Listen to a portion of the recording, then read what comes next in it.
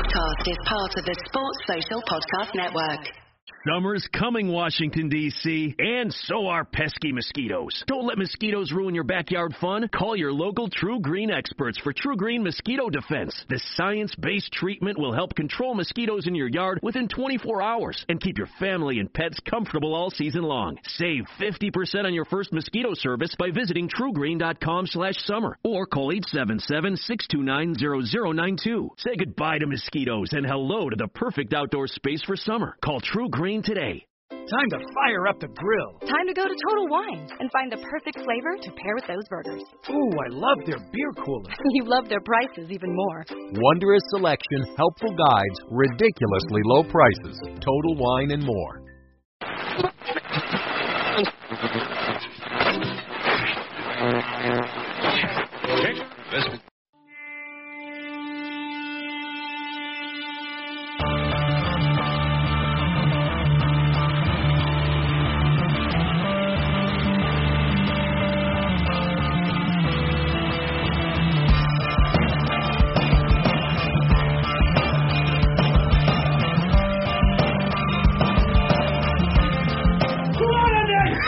Hey, hello, good evening, welcome to the club. It's Monday night, we're back in the studio. I'm Andy Young, your host. I'm joined with Phil Casey, Ray Dickinson, Paddy Lawson and Gar Breen. We're going to be talking about pre-season games. We're going to be talking about Klopp's mood. We're going to be talking about all our signings, and we're going to be talking about all the players coming back, which are like new signings in pre-season. So first of all, alright, Gar. First of all, the Napoli game yesterday. Phil, you watched it. I did. Did you enjoy it? No. The enjoyment was ruined from the very moment that Mandy put Jamie Webster on top of the stand. What was that all about? I know, really. Look, I loved the Champions League. I loved the buzz about in Madrid. I loved all the videos that came back from Madrid afterwards. Loved seeing all the lads enjoying themselves and having great sing-songs and all, right? Mm-hmm. Yeah. That was last season. Yeah. I don't want to be singing the songs up on a roof in a pre-season friendly because it just feels artificial and forced, right? And the one thing we've talked about over the years, Andy, is when this club is doing well and this team looks like it's going to be challenging for trophies, the atmosphere generates itself. It doesn't need a fucking tape to come on to remind us to sing when we score a goal. It doesn't need a fella standing on the roof of a stand on a truss trying to make sure that everyone is G'd up, ready for a friendly game against Napoli with like 27 fellas still not even turned up for training camp. It doesn't need that. Specifically about the game. I value all this stuff, right? Yeah. We'll touch on that a little bit later because I have a little topic. I turned it off in protest. So now, a horse to shield the television. I had to buy a new television over it. Now, the game itself, yeah, I mean, look, intensely boring. Yeah. That's fair. But I'm starting to wonder, are the players also intensely bored at this stage? It's almost like everyone wants something to fight for, and there's nothing to fight for in pre-season, right? Outside of players looking to get places, but you can see the fellas who are going to get a run, the fellas who aren't going to get a run now at this stage, and it's almost like with no competitive edge and no real competitive edge in these games, that they're struggling to get up for it, and that is, of all the things, that's the one thing that has me a little bit worried. That I wanted to see the fire in the belly from the off. I wanted to see what it is, but then like the flip is, and I said it last week as well, we have got Mignolet in goal, and all the mad goals that we used to concede are back again, and all the mad things that went on are back again, and that's not a slight of Mignolet, but it is. But if you know what I mean, like it's the difference between an Alisson in goal who, if the lads make a mistake in front of him, 9 times out of 10 saves the shot. Yeah.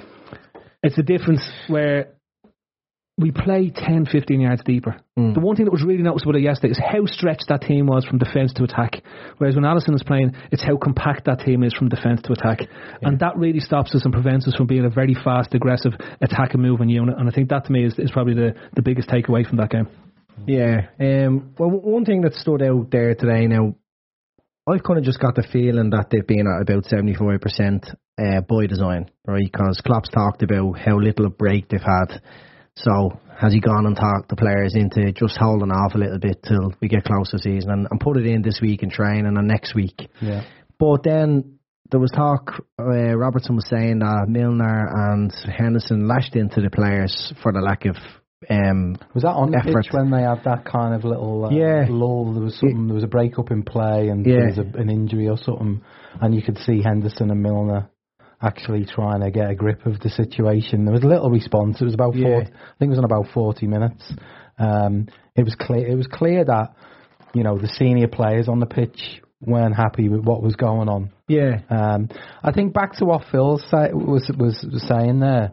You've got. I suppose you got to remember that we were in such an intense title race where every game mattered for such a large part of that season, and then obviously the Champions League run, every game mattered, and it is a bit strange, both as a fan and I guess as a player, in playing games now which don't really matter, and like we're not getting, because the intensity's not there, we're just slipping into really bad habits, and you can see it's absolutely infuriating Klopp. It's infuriating us as fans when you see some of the usual suspects. Mignolet is the obvious one, who seems to be at the scene of the crime. It's like he pulls off certain saves, but it's the same old thing. He seems to be part of slipping into bad habits, and I think Klopp's now got to the stage where the Champions League winners tour has got to stop, and I think he's probably going to be sending that signal out to the players. This is now time to get serious, and time really from the Charity Shield. I know it doesn't mean anything at the end of it whether we win it or lose it, but I think he will expect us to be back on it, even though we're not going to have every single player back at that point moving forward, because he's not going to tolerate this kind of sloppiness for much longer. Yeah, like I always like to see a pre-season where you're winning your games. I think habits, and we did it last season, by the way, and it that bred a lot of the positivity and the good start that ultimately was the foundation we built a successful season on. Paddy, do you think it's just a case of a flick of a switch? It could be. Like, you could be looking at the players, and the players could be saying stuff like, we're champions of Europe. We are European champions, so we don't really, not that they don't give a bollocks, but pre-season is like they're trying to rest. I know Klopp is trying to get them ready for the season, but they're probably even looking like they are humans. They're going to be looking at the amount of games they're going to have to play. And as you're saying, we haven't brought in many bodies. People are saying, players are like new signings, and some players will be like new signings. Like the Chamberlain coming back will be good, bringing in that young lad. But it's up to the players, and the players know themselves of what and how intense they have to be coming into the start of the season. Like, pre-season is pre-season. Everyone on Twitter is losing the will to live, but it is pre-season. Like, I think last season Manchester United won all their pre-season games, and look how they turned out. Yeah, do you know what I mean? Like, we haven't won 3 out of 4. We haven't got anything else of that. Do you know what I mean? We have, but the only thing but the only thing we are looking for our pre-season is getting players back as soon as possible. Like, as I think Shani said it last week on the pod, Mane's season only finished. Mane's season was still going, and we were starting in our new season. Do you know what I mean? Which, when he comes back, I'd imagine he's going to be given some sort of rest, a week off or whatever. Yeah. I know Salah is still off, flouncing around somewhere in the Philippines or something, wherever he is. But he's having a great time. Like as we always say, like the managers and the people at the club know best, but the players themselves will know that they need to step up again. And as Dicko said, like the Charity Shield, it might be Mickey Mouse for some clubs, but for us, coming out the back of being European champions, it'd be a stepping stone again to get us going again in the season. You know what I mean? Yeah, so we, like, our bigger players, I know it's quite meaningless to them. They're not used to playing them sort of games. But the benefit of pre-season, of course, Garrett, is for the younger players. Has anybody really benefited from pre-season? I'm talking about Brewster and Wilson. And Brewster has shown in glimpses in the first few games that he's done really well.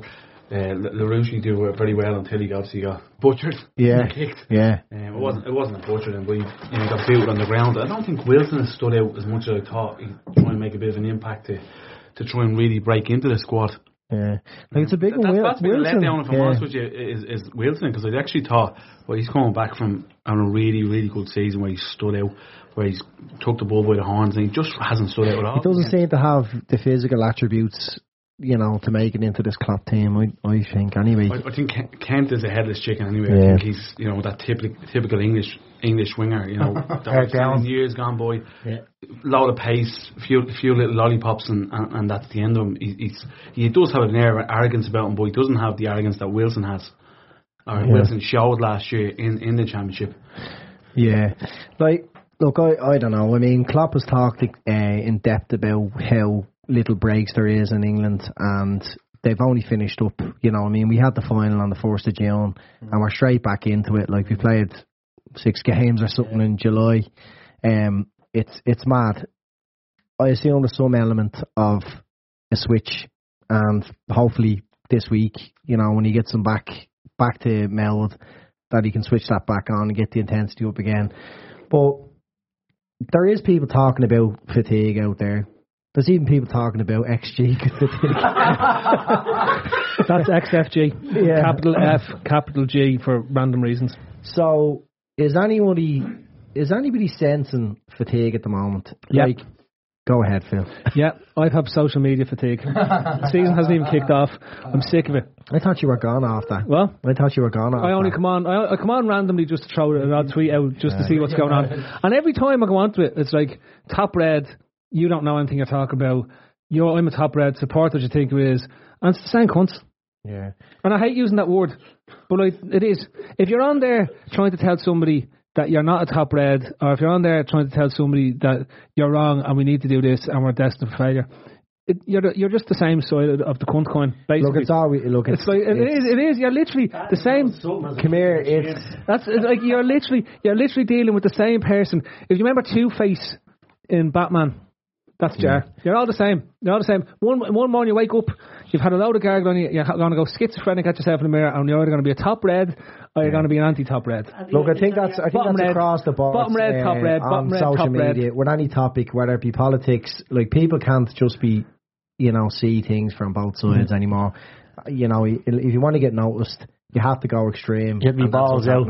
But in terms of fatigue, look, we're going to be having the better players back. Well, when I say better players, our top players, our Top Reds, they're coming back. Not the negative pricks like the ones that are in training at the moment, but the Top Reds are back. The Real Reds. Yeah. The Real Reds. Yeah. They've had quite an intense summer. Dave. Not Dave. Dave's had quite an intense summer, hasn't he? Fair play to Dave. But you're a dickhead. You know what's going to happen, right? People are obviously giving out about the lack of players we're signing.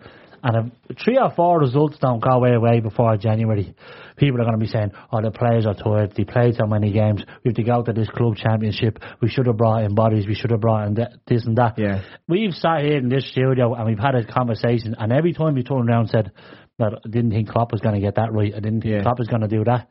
So everyone's losing their shit, but we've been proved wrong time and time again that the manager's been right.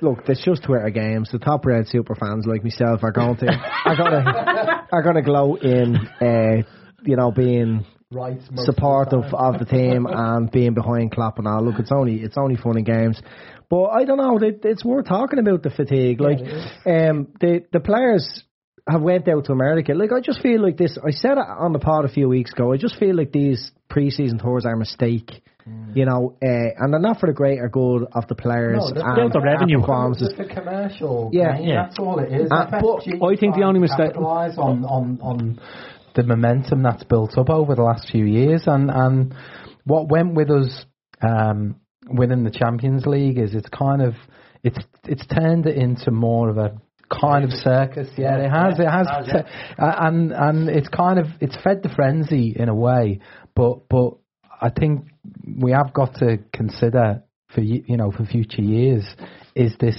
the right thing to do? To be going out there every year in, year out. And you do just one other thing as well. Sorry to the one thing that I'm also unhappy about in this run of games that we've had so far. Where's the games on actual football pitches? Yeah, Like, yeah. like a lot do you know of what I mean? a lot of college standard pitches. Yeah. If you know what I mean. And even a rugby field at the weekend. Yeah. Do you know what that's I mean? the biggest attendance at a football match in Scotland since 1958? And it was, yeah, since Argentina scored that goal in Argentina. But no, honestly, and I look at it and I say the only mistake they've made in pre-season is they didn't have their annual pre-season friendly in Dublin. Every year since Klopp has been here, they've played in Dublin. Well, we haven't had to play in the Charity Shield, and it's normally that weekend they come to Dublin. Well, they should have just ditched the Charity Shield and come to Dublin. And they're playing a nice pitch in Dublin. Yeah, beautiful pitch. It's barely played on. They meet nice fans. The football is never played in the ground in Dublin, so it means the grass is nice and level all the time because they just kick it up in the air. Yeah, little Vinny goes the game. Yeah, fans can travel. Fans can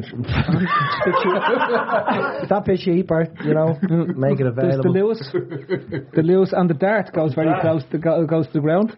So the dart doesn't go to the airport, which is a big problem. So if you're coming to Dublin, the only public transport link in from the airport is either a taxi or a bus. We don't have a railway system to get you in. I think it's great for anyone who lives in America. I think it's great the clubs out to let the Belfast fans come down. We know one. It's quite heated about it. The heat and the humidity over there, right? It's in America. It's fucked the players up, but they're visibly being tired looking. Gar, do you think when they come back to normal climate, do you think? I mean, they're playing in Switzerland, is it? Yeah, maybe on 40 odd degrees. Yeah, so they're acclimatized for it. I think even if they wet the pitch, it's not going to make a difference. Can they wet the pitch? But do you not think they should do a bit of cold weather training? I keep saying this all the time, because most of the season's going to be cold in England. There's no point in doing 50-degree heat training sessions all the time when you're going to spend most of your time in cold weather. I know the Arctic is on fire due to global warming, and there's nothing we can do about it, right? So it's hard to find a cold spot in the world. Injured if you do know cold where's a great place to go in December? Where? Qatar? Yeah, especially if it's World Cup year, because it's on that. Because we're going. And we've got 2 games over there, and that's another problem. There's going to be fixtures. You know, that's going to cause a bit of a... I just think, Andy... I think Klopp is gonna lose his marbles, with England eventually. It's just... He doesn't sign another contract. No. Do you think so, yeah? He's not signing another contract. His mood in the press conference was quite low. He wasn't happy with the players. He wasn't happy with the last 3 or 4, Andy. But people are reading into it and they're thinking, is he not getting backed by the owners, or is he not getting what he wants? Whether it's his contract, is he not getting what he wants? But I think what he keeps getting, and which he definitely doesn't want, is all these games, game after game. And I mean, this season, it's going to be it's pretty much like a 48-week season. You know, and I think so. But do you not think that that's what really is feeding into the fans' concern around not increasing the size of the squad? Because he's been given out about the number of games since he came to England, right? And by winning the Champions League, he's added in about another 6 or 7 games, almost another 10 games into the season itself, right? Assuming we have a better run in the League Cup this year, because our squad is deeper in terms of the young players that are there, so they're likely to go a bit further in it, right? You'd imagine. That's probably an extra 10 games on the season that we had last year. Then you look at it and saying, well, he's been given out that there's too many games, and there's a chance now to sign or bring players in, we think, and he doesn't.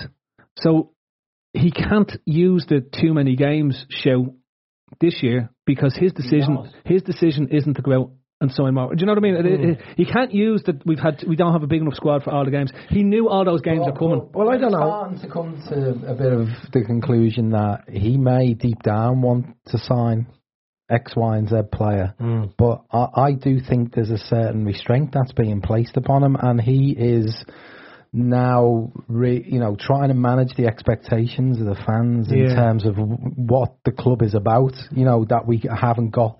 He's his words to me are the words of the owners in some respects, in that he is saying that, we've bills to pay and all that sort of stuff. And I think he's, at the end of the day, he can't just go out and do what he wants. He is restricted by whatever the owners want to do, and I to me, this isn't all about him not wanting to go out and sign players. I think he has genuinely been told he's got a certain limitation.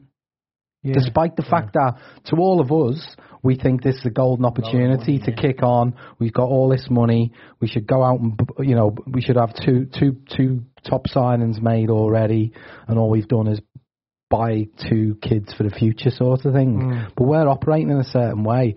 We don't necessarily like it because we think we've got the opportunity, because we genuinely think we only got one of the team to beat to get to the holy grail of winning the league.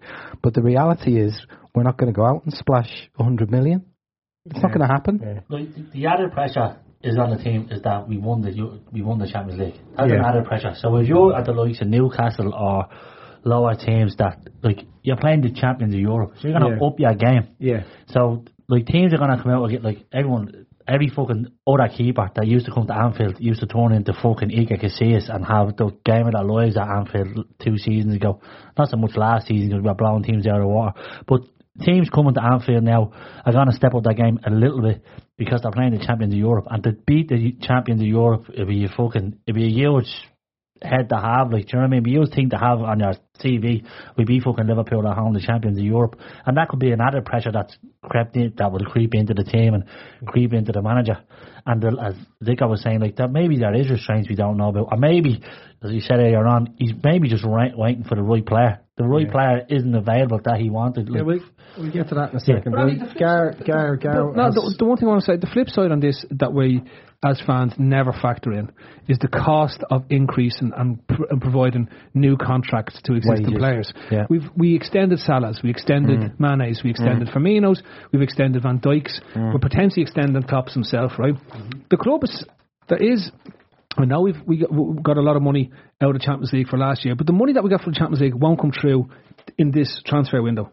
It'll be through the back end of this season. I'm actually going to get to that because I have some numbers for you. Gary. Andy-nomics. Did you make them up?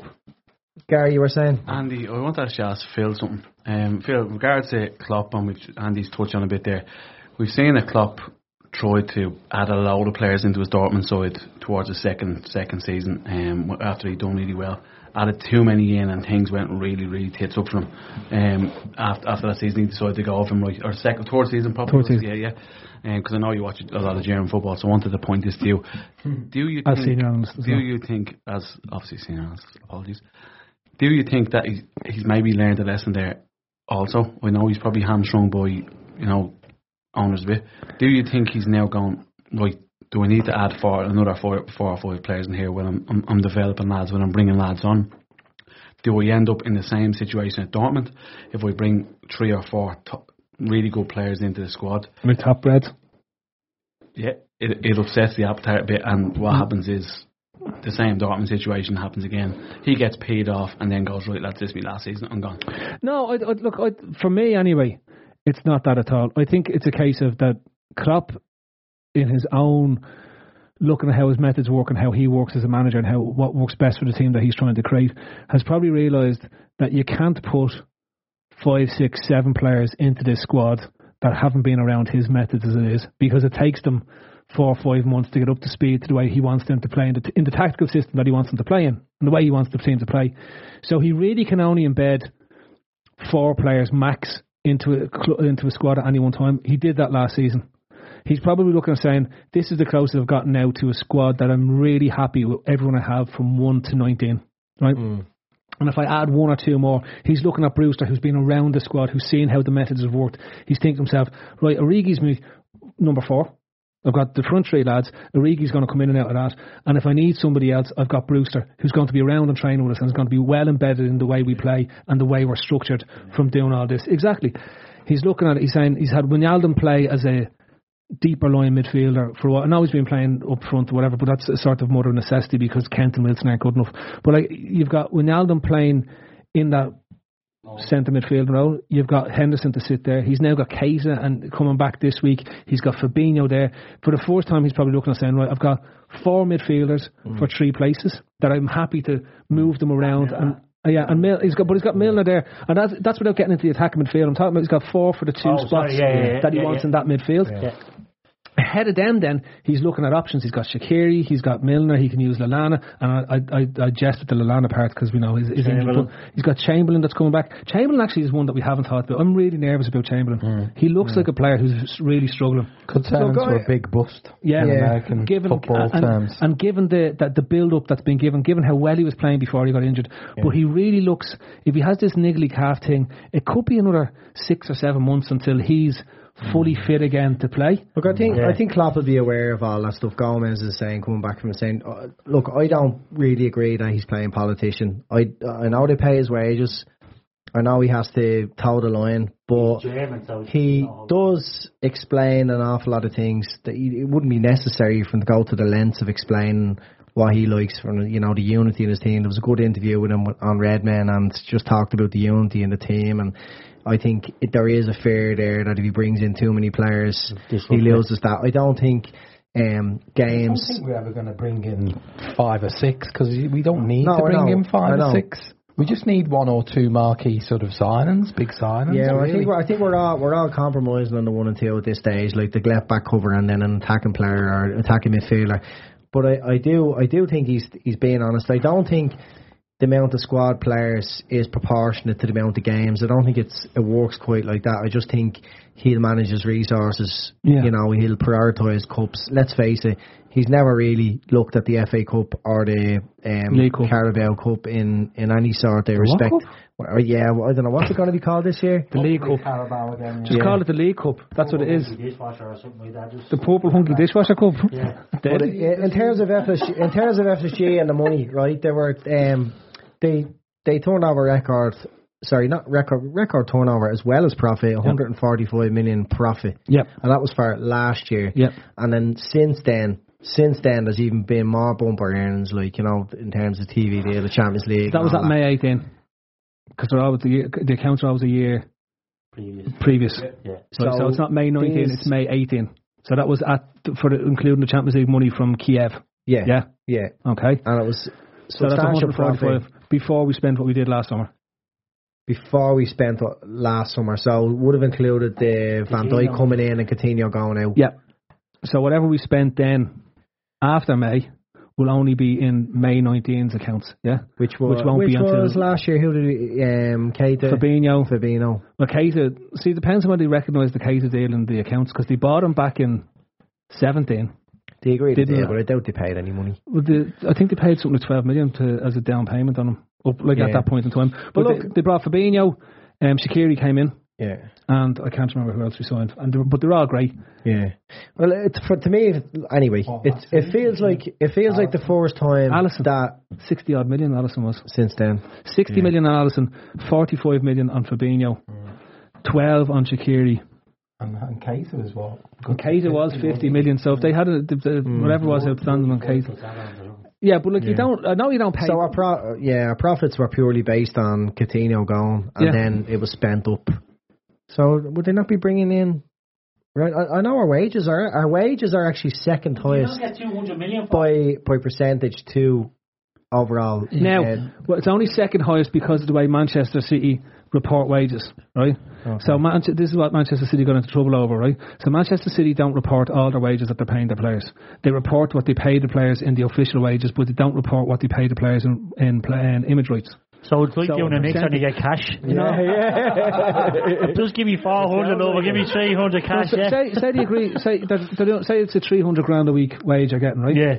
But you're only getting 150 on the books as wages, and the other 150 goes towards your image rights. It goes to an offshore company. And this is how they got around the FFP regulations. So the tax rate half, aren't Yeah. So it's tax rate.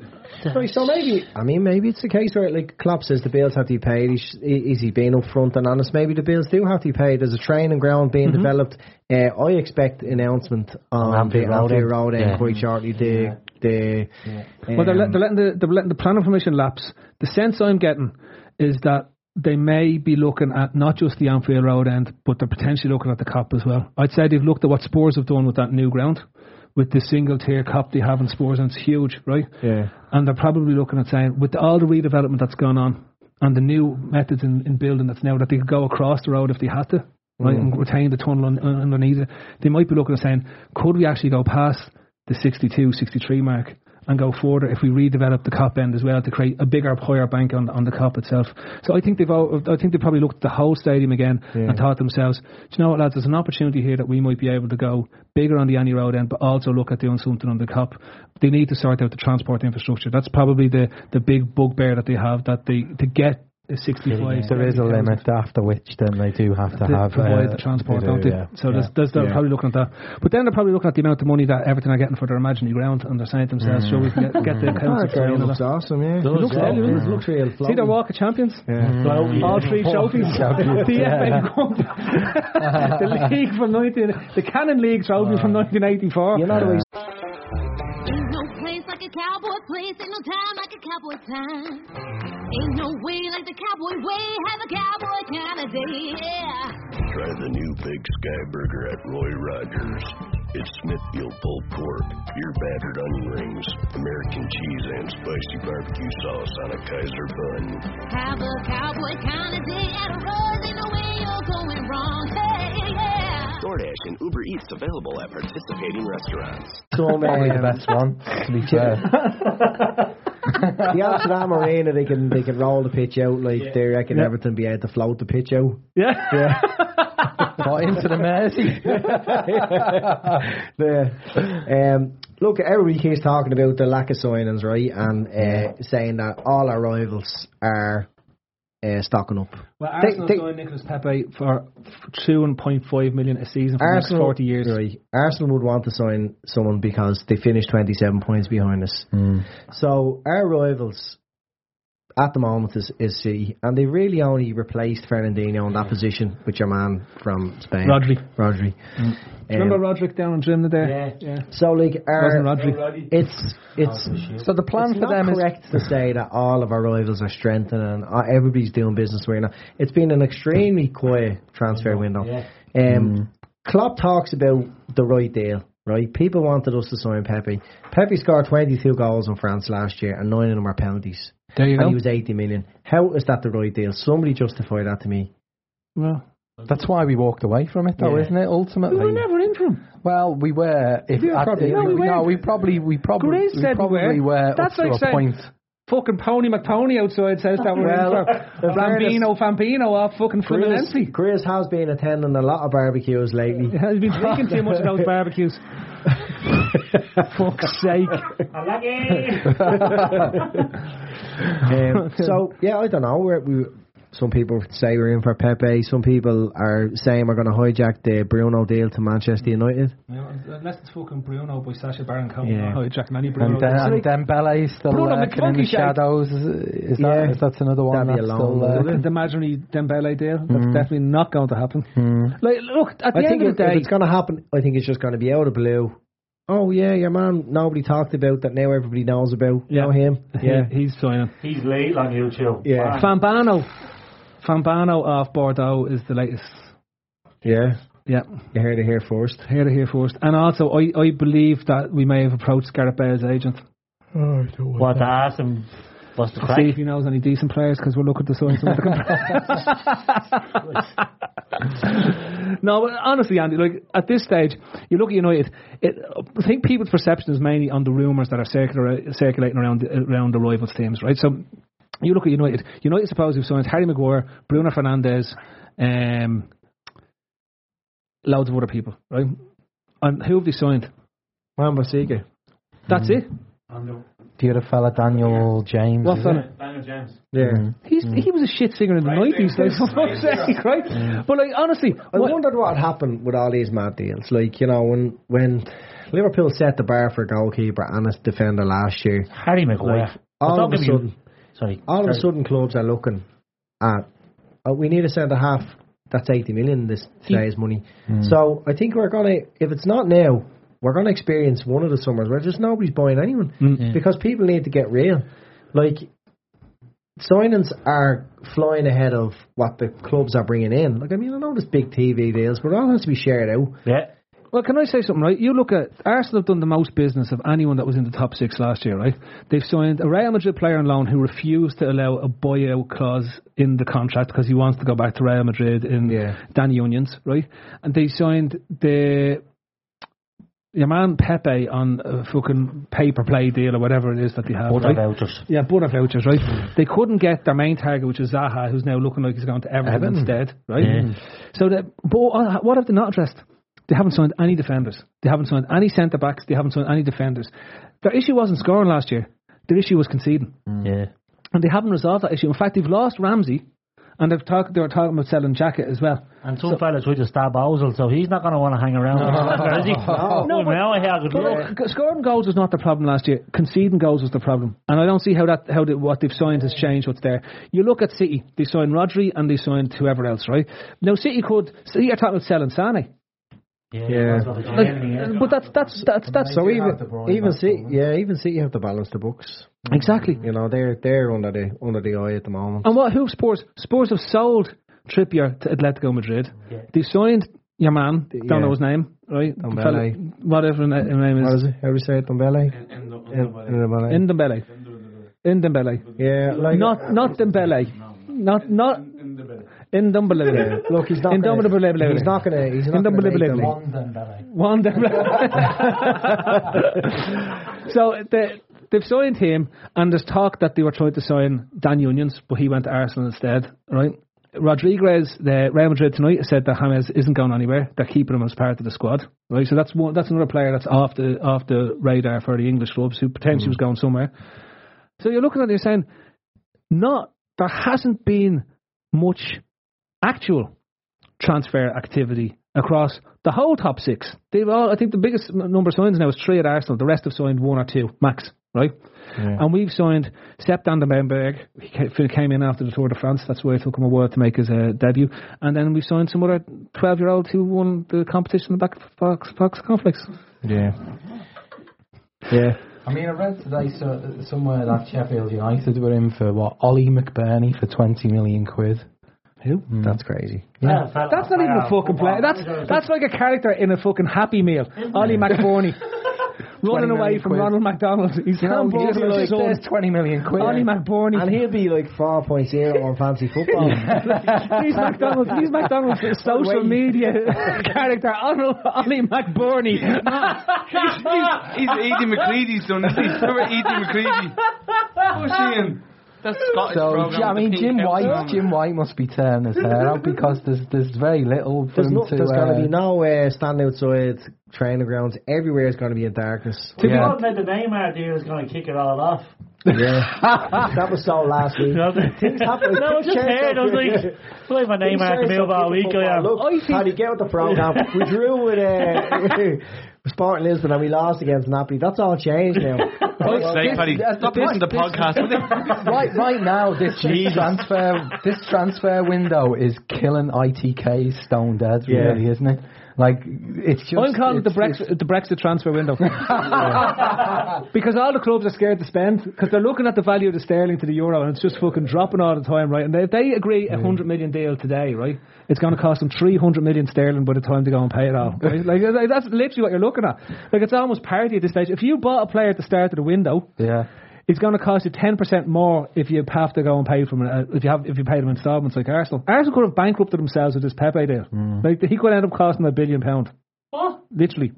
Fucking Gareth Bale's wages coming down. But you look at it and you say to yourself, right? This honestly, it's the Brexit transfer window. They're finished. The transfer window closes on August the 8th. All the European clubs are going to sit around and do nothing, right? Yeah. And they're going to know that the English clubs are going to have to balance their books, and they'll pick up bargains after that happens because they're looking at saying, look at those idiots. They still have till the end of August, do they, to pick players off? Yeah. So they're going to sit there, and then they can turn around to those players. Window slam shut. 31st of August. 24th of August in Germany, in Spain, in France, in Italy. It's a long time. In ours. Yeah. I think is it the Wednesday or the Thursday? It's the Thursday before the game. So the 8th. Midnight Thursday before the 8th. The 7th. Let's face it, like that's the week of the league starting. There's not going to be a huge amount of business then either. Like it's a week on. It's a week on Thursday. Yeah. Like there's literally like 9-10 days left. Like I know we're not bringing bodies in, but the important thing is there's no one going out. Which is there anyone going? Is there anyone set? Harry Kent is definitely off. Harry Kent. Yeah. Yeah, and I'd say Ryan Wilson is going as well. But no, like if you look at Harry Kent was on his way out based on what. But I'd say like we're trying sorry to go on. No, it did sound like Ryan Kent was on his way out. I'd personally keep hold of Harry Wilson just to make up some of the numbers that are going to be required for some of these games, you know, particularly the cup games and whatnot. I wouldn't be too quick to get rid of a lot of players if we're not bringing anyone in. No, I mean, yeah, like I think we do big business when somebody goes. Yeah, and there's nobody gone. Like, and we're in a very, very fortunate position. People don't really appreciate that. Like we've got so good, and everybody's there pretty much for the long haul. There's nobody making noises about moving. Like that's a quality in itself. How I think Klopp has united the players with the fans, with everybody. I think a lot of us have kind of lost sight of the fact that in the immediate aftermath of winning that Champions League, you know, I remember, you know, people on Twitter pointing out, going through our squad and putting everyone's age next to the player, and it was making us understand and realise that this is a squad that can continue to grow as it is. There's no, you know, Milner aside, you know, and he looks a very fresh 30-something. Everyone else has got plenty of years left in them, so I think we are getting a little bit too. I think we're overthinking this whole thing, this whole pre-season. Right? Do you think potentially Klopp was looking at it and he's thinking to himself, I might lose one or two of the front three next summer, regardless of what happens, right? Possible, yeah. Because very possible. Potentially both of them look at Spain and say, right, like Mane will be 28, will he, or whatever, I don't know what age he is, right? But say he's 26, 27, 20, he's probably thinking, well, I'd like to get 5 good years in Spain with Barcelona or Real Madrid and see what I can win in there, see if I can win a championship, whatever. He'll have done Liverpool and done one of the big two in Spain. Salah is going to be looked at. I'm telling you, if Madrid aren't winning lots and lots of trophies this year, they're going to look at Salah and they're going to say, look at this fella, this could be our next Ronaldo, right? And we'll just throw whatever money it is to take to bring him in, right? And there's potentially, coming back to the money thing, if there's money there to spend on transfer fees, Klopp could be hedging his bet, saying this is a bloody good squad. I don't need to do too much with it. Everyone's been disrupted with the Copa America and the African Cup of Nations, right? If I get one more in, I'll probably get my way through to Christmas. And if we're really struggling or we really need something, we'll have money there to go out and get something in January. What the one thing that I guess the club will want to avoid and Klopp will want to avoid is if clubs do come sniffing around, say Mane and Salah as an example, they'll be desperate not to lose them both at the same time. Because that would be a massive body blow. I think if they were to lose one and they got mega money, I think they would look to reinvest that money straight away. So just for example, Mane goes, they look to bring in Mbappe or someone of that ilk. Try and go kind of as like for like as they can with the replacement. Next summer will be really interesting because from a transfer point of view, because the World Cup is in Qatar, but it's much later.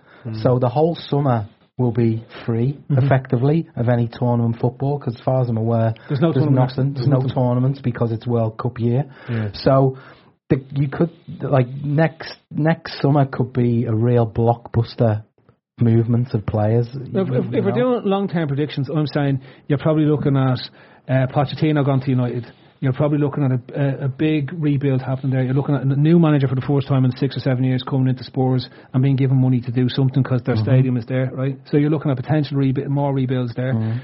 Pep maybe go somewhere. Pep potentially goes. So I think Pep goes last year. I think Pep goes to Juventus next summer, right? So you've got somebody coming into City as well who might want to stamp his own thing. And then you're looking at Chelsea, who have a transfer ban this season. They can't buy any players. Like, we haven't talked about Chelsea here, but they haven't been able to buy any players because of the transfer ban. So this is another team in the top 6 who can't buy anyone, right? Who then will have money either to give whoever the manager is at that stage, right? So, like, you know, that's where I'm looking at. There's probably a bit of, well, no matter what we do, we're still going to have to spend to keep up with everyone spending mad money next year anyway, right? So let's just hold it and have as big a what's that thing? Transfer chest. A war chest. A war chest. Come 2020. Yeah. To go blockbuster.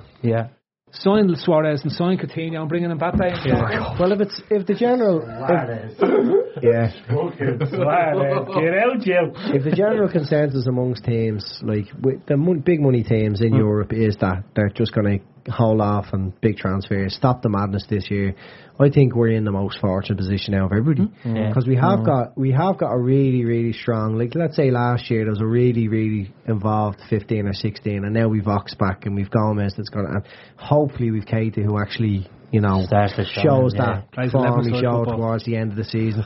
So like, I'm not gonna get ridiculous about it and start saying Lallana in his sixth position, but you will though. Without any injuries now, we have got a stronger squad without buying anyone. A big thing for me this season that I want to see is come the end of the season that Ryan Brewster has made some kind of impact on the squad, and that he is genuinely going to be there for the I want to long see him term. get a new contract at the end of the season, just so we can see the headline. Brewster's millions. That's it. It's I'd say they're sitting there with the font, dying to go with this. I think Klopp would only love to make the new Firmino. You know what I mean? Get Brewster moulded into that type of player who's going to work his bollocks off and also has that quality, the touch, and movement of and the finish, and I'll take the pens. You like him? What? You like him, do you? Brewster? Yeah, no, I really do. I just like I really want to see a player come up through the academy. Correct. Who's a striker who's going to just score bags and bags loads of goals like Fowler now. The strangest thing about Fowler, right? I very rarely watch Sky Sports, but I was flicking through the stations last night, and him and Neville were sitting there talking about his career, right? Fowler's career? Yeah, and they're going through some of his big games. They're going through one game in particular against United, where he literally just destroyed them. That was actually Cantona's comeback and it finished 2-0. He knocks Neville over, right? And you look at Fowler in his pomp, and you go, you forget how good he was. Now, I was drinking an awful lot at that stage, so that's generally how I forgot how good he was. But like, you forget, like even the finish against Schmeichel. He was even talking about his finishes against Schmeichel. So in that game, he tried to cross the ball into Rush before he scores the first goal, and Schmeichel read it and were able to smother it out, right? And as the ball came, he got in behind Neville on the channel, cut inside, and Schmeichel was waiting for him to play the ball across again, and instead he catches it and buries it in the near post into the top corner. It's an outrageous finish. The dink is the second goal. Oh, really? But the finish on the first goal is because he hits on the outside of his left peg into the near post top corner. And Schmeichel's just standing there. You can see Schmeichel in the build-up has taken a half a step expecting the cross. That's when Old Trafford was getting redeveloped and there was no fans, is it? No, because Cantona scores in one of the stupid ends that they have in the penalty. Carragher takes him down, I think, was it? Yeah, makes a foul. It was either Redknapp or Carragher. No, it wasn't Carragher. It was Redknapp. That game? No, you were thinking of a different game. You were thinking of the Friday night before game. Yeah, but listen, it was to see Owen and Fowler come up through as kids, like, you know what I mean, to tearing the league apart. It was outrageous. I just love that to happen again. Like, do you know what I'd love? I'd love him to just throw a wild card in that first game and play Brewster, and for Brewster. I think he does. I think he's flying. He actually. If I'm looking at the front three for that first game, right? For me, it's Origi, Brewster, and one of the three. Yeah. It won't be Mane. Who's the force? Who's back between? I think it's I think he plays Firmino, and I think he plays Firmino probably through the centre and plays the other two. Firmino's probably least rested, is he? Well, he's been on the gargle since he won the Copa America and the Champions League. Like, he's just been having the crack. He's going to come back about 15 stone overweight. He'll be like one of the NBA players coming. I prefer a Salah, Origi, Brewster front three for the first game. Would you? Yeah. What about Shaqiri? So Origi off the left? Or change of the shape, play Brewster up kind of top on his own and then... And play sort of Origi more left and Salah on the Someone asked on... I think for we've 4 league games and a Super Cup game before the international break. I think we might end up having to see some sort of shape change just to make ends meet. Just to, what he did last season pretty much, just to get through those early games, make sure we don't get beat, make sure we don't concede goals. Because it doesn't look like there's going to be loads of goals at the start, especially with the lads coming back. No. They've got to go. Gets 10 goals in the first 3 games. It's going to be outrageous. They have got to, as far as the defence is concerned, they have kind of got to flick that switch. Yeah, they have got to go back to being solid and not conceding. Because I think you're right. I don't think we score a boatload of goals early doors. And Matip's been pretty poor. You know, Van Dijk has been absolutely. Van Dijk looks like he's still on the beach. Yeah, and that's Van Dijk has. And that's another thing. You know, like if we've got a lot, we sort of come to warm to Matip because of the end of the season that he had. But like, if he reverts back to type, I'd prefer just to see Gomez put straight back with Van Dijk, to be honest with you. Then you have the durability questions, don't you? Yeah, you do. But look, if he's fit at the start of the season, you play him until he breaks down. Yeah. Do you know what I mean? And if he breaks down, then it answers the question that you can't be relied on. It's time to we have Hoover and we have Van den Berg.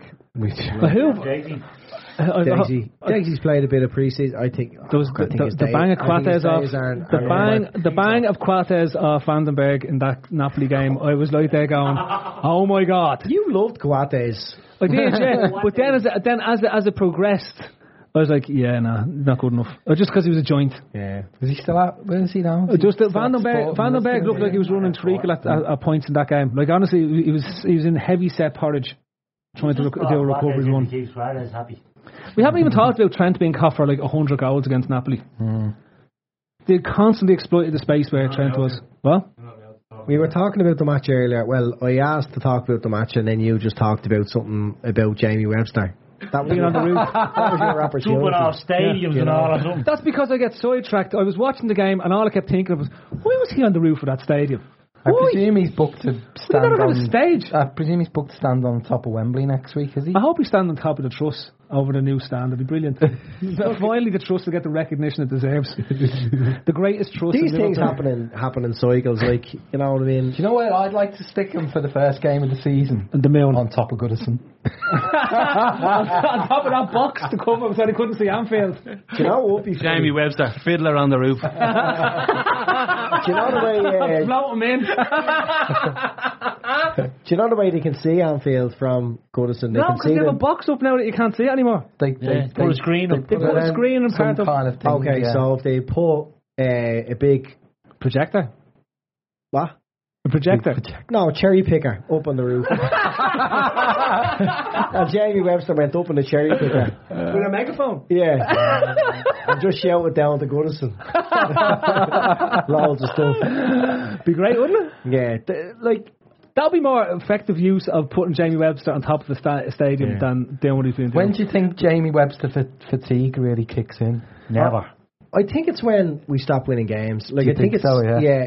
You know, I think it has kicked in. It is for some, isn't it? It's like you're looking at it going, it's not. Liverpool get say right, they got knocked out of group stage of Champions League, something like that, right? Okay, yeah.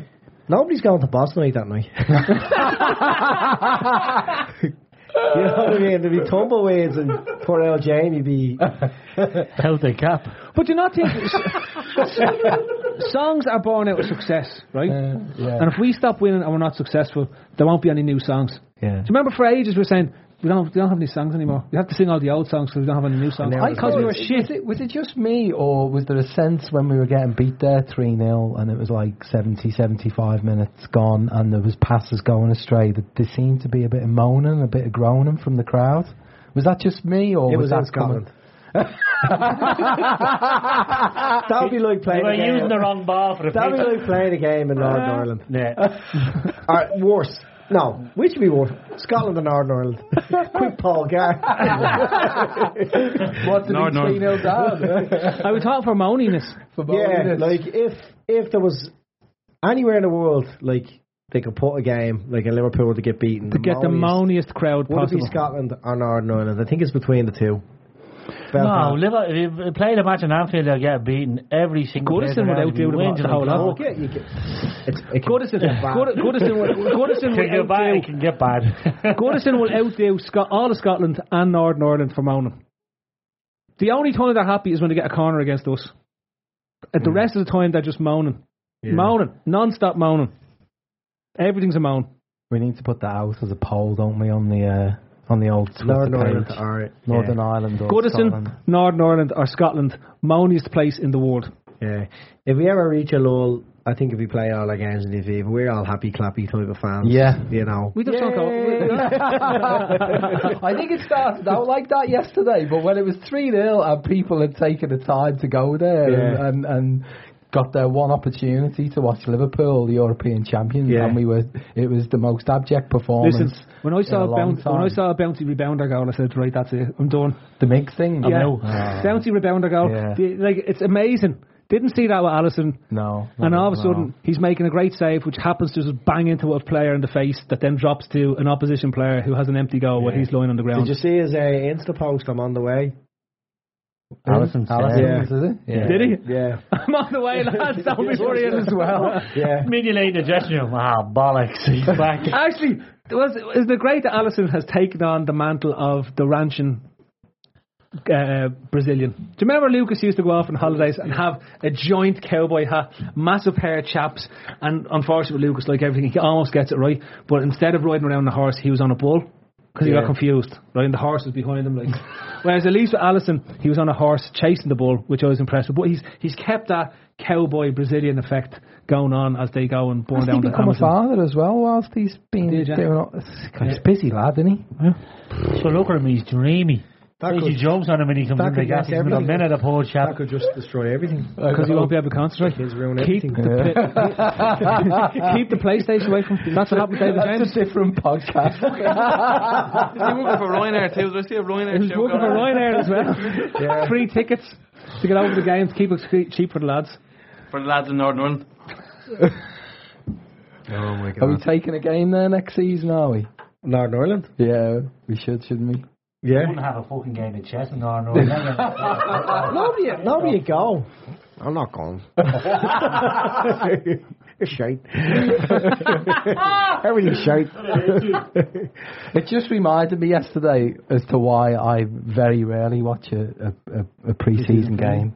It's just it just can't end quick enough now. I really feel for the fans who actually, like, that's their one opportunity to go and kind of see the team, because like it's not a representation of Liverpool at all. For granted that we're an hour away, give or take. Like, we're only some poor fella fly from Malaysia to watch a match and he'd turn up and be allowed to shy. Imagine that. He'd live the place to live. We can genuinely get there quicker than someone in London. South of London. Yeah, absolutely. Although I've been to games where I've seen Aston Villa beat us in Anfield. Yeah, I have too, actually. Yeah. It was probably the same. Was it Benteke scoring for them, was he? Or no, I think wasn't that the one where Benny Lazar Markovic and Balotelli was playing up front for us? Okay. I thought you were going to really in the front three. On Dublin or something. No. And Roy Keane was the assistant manager of Aston Villa at the time. We thought you in particular seem to have gone to a lot of losses, Phil, but you know, it's no fun. I know. I used to go to all Steve Bruce's games in Anfield just because. Anyway, we've one more proper pre-season game. One more, yeah. Wednesday. Yeah. Like with the Community Shield looming, it's probably not going to be our strongest team. Well, like let's put it this way, right? We go into the first game of the season and we win the first game of the season. Mm-hmm. Not one person will give a bollocks about pre-season. They won't give a fiddler's fuck. Yeah. They won't care. And we go and win the next game. But will everything be alright again? I think so. I mean, everybody at the moment seems to be telling Klopp what to do. He needs this, he needs that. You know, people can't get their head around the idea that we're European champions and we haven't capitalised on that opportunity to bring in certain superstars, even though that's not exactly Klopp's. But let's take for example Origi. Origi must feel fucking 10 feet tall walking around Liverpool. Yeah. The win scores. I know we were winning the game, but he scores the win on the European Cup final. Yeah. But that's he's been playing well pre-season. He scored some nice goals. He's been doing well. That's what Jurgen Klopp does to players. I mean, he's even trying it with Lallana at the moment. Like, everybody knows Lallana's not number 6, but he's even making Lallana believe that he's something again. He's got a role. So if Lallana manages to stay fit, he's gonna feel like he's part of things. If he's called upon, he's gonna produce, and that's what Klopp does.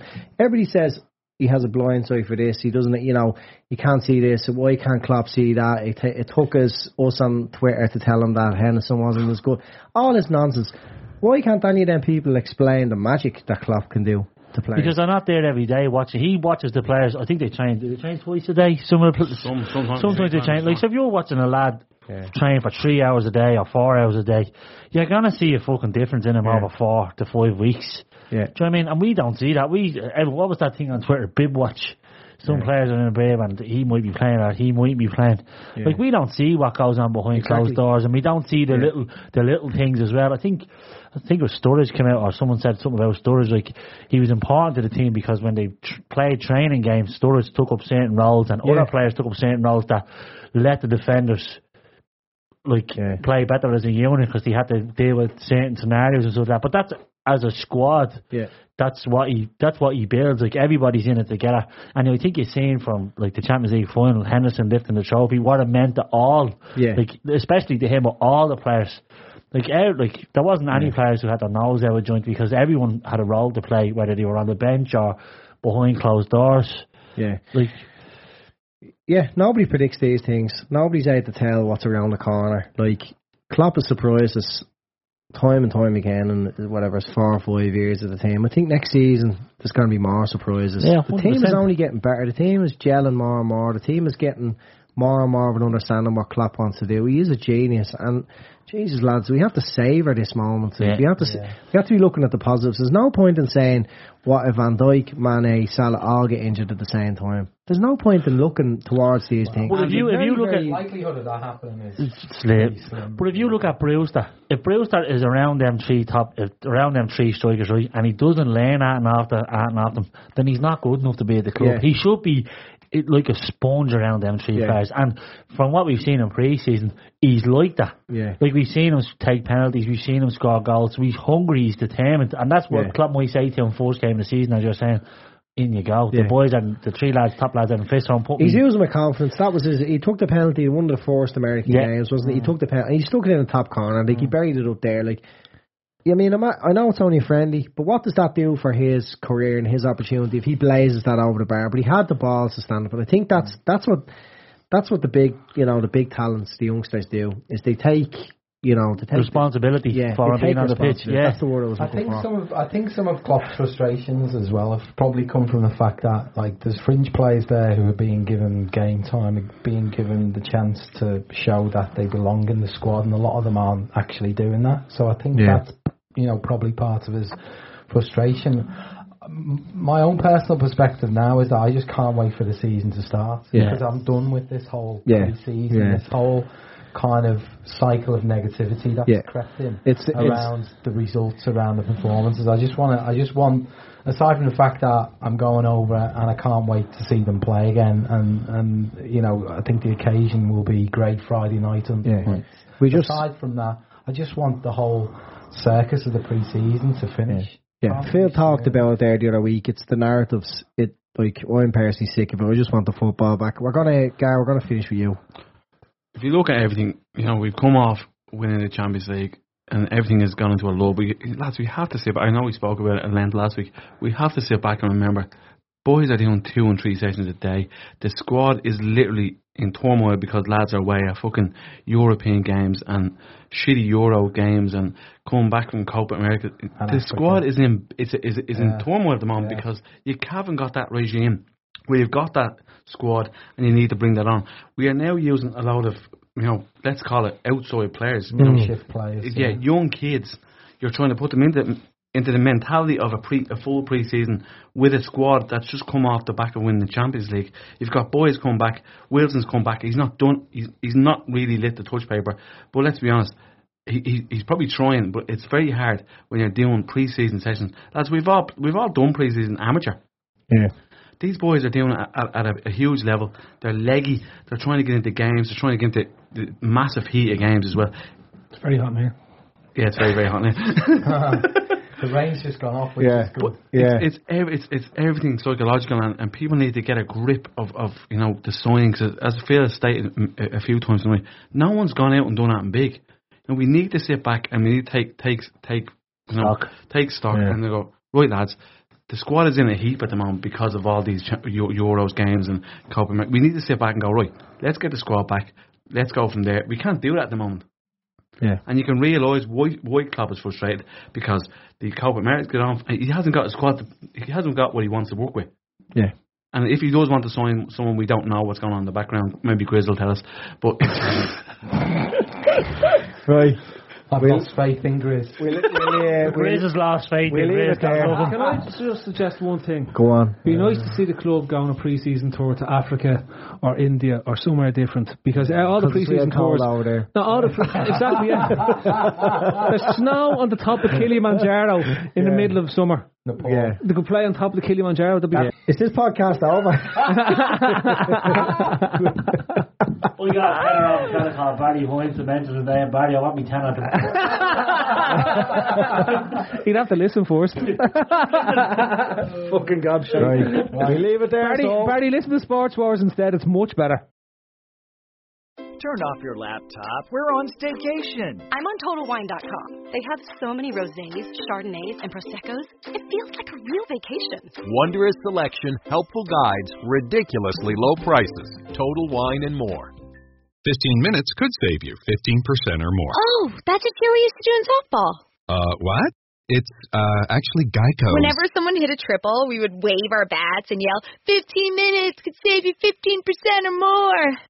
But we never got to use it because we would only hit home runs. Annoying.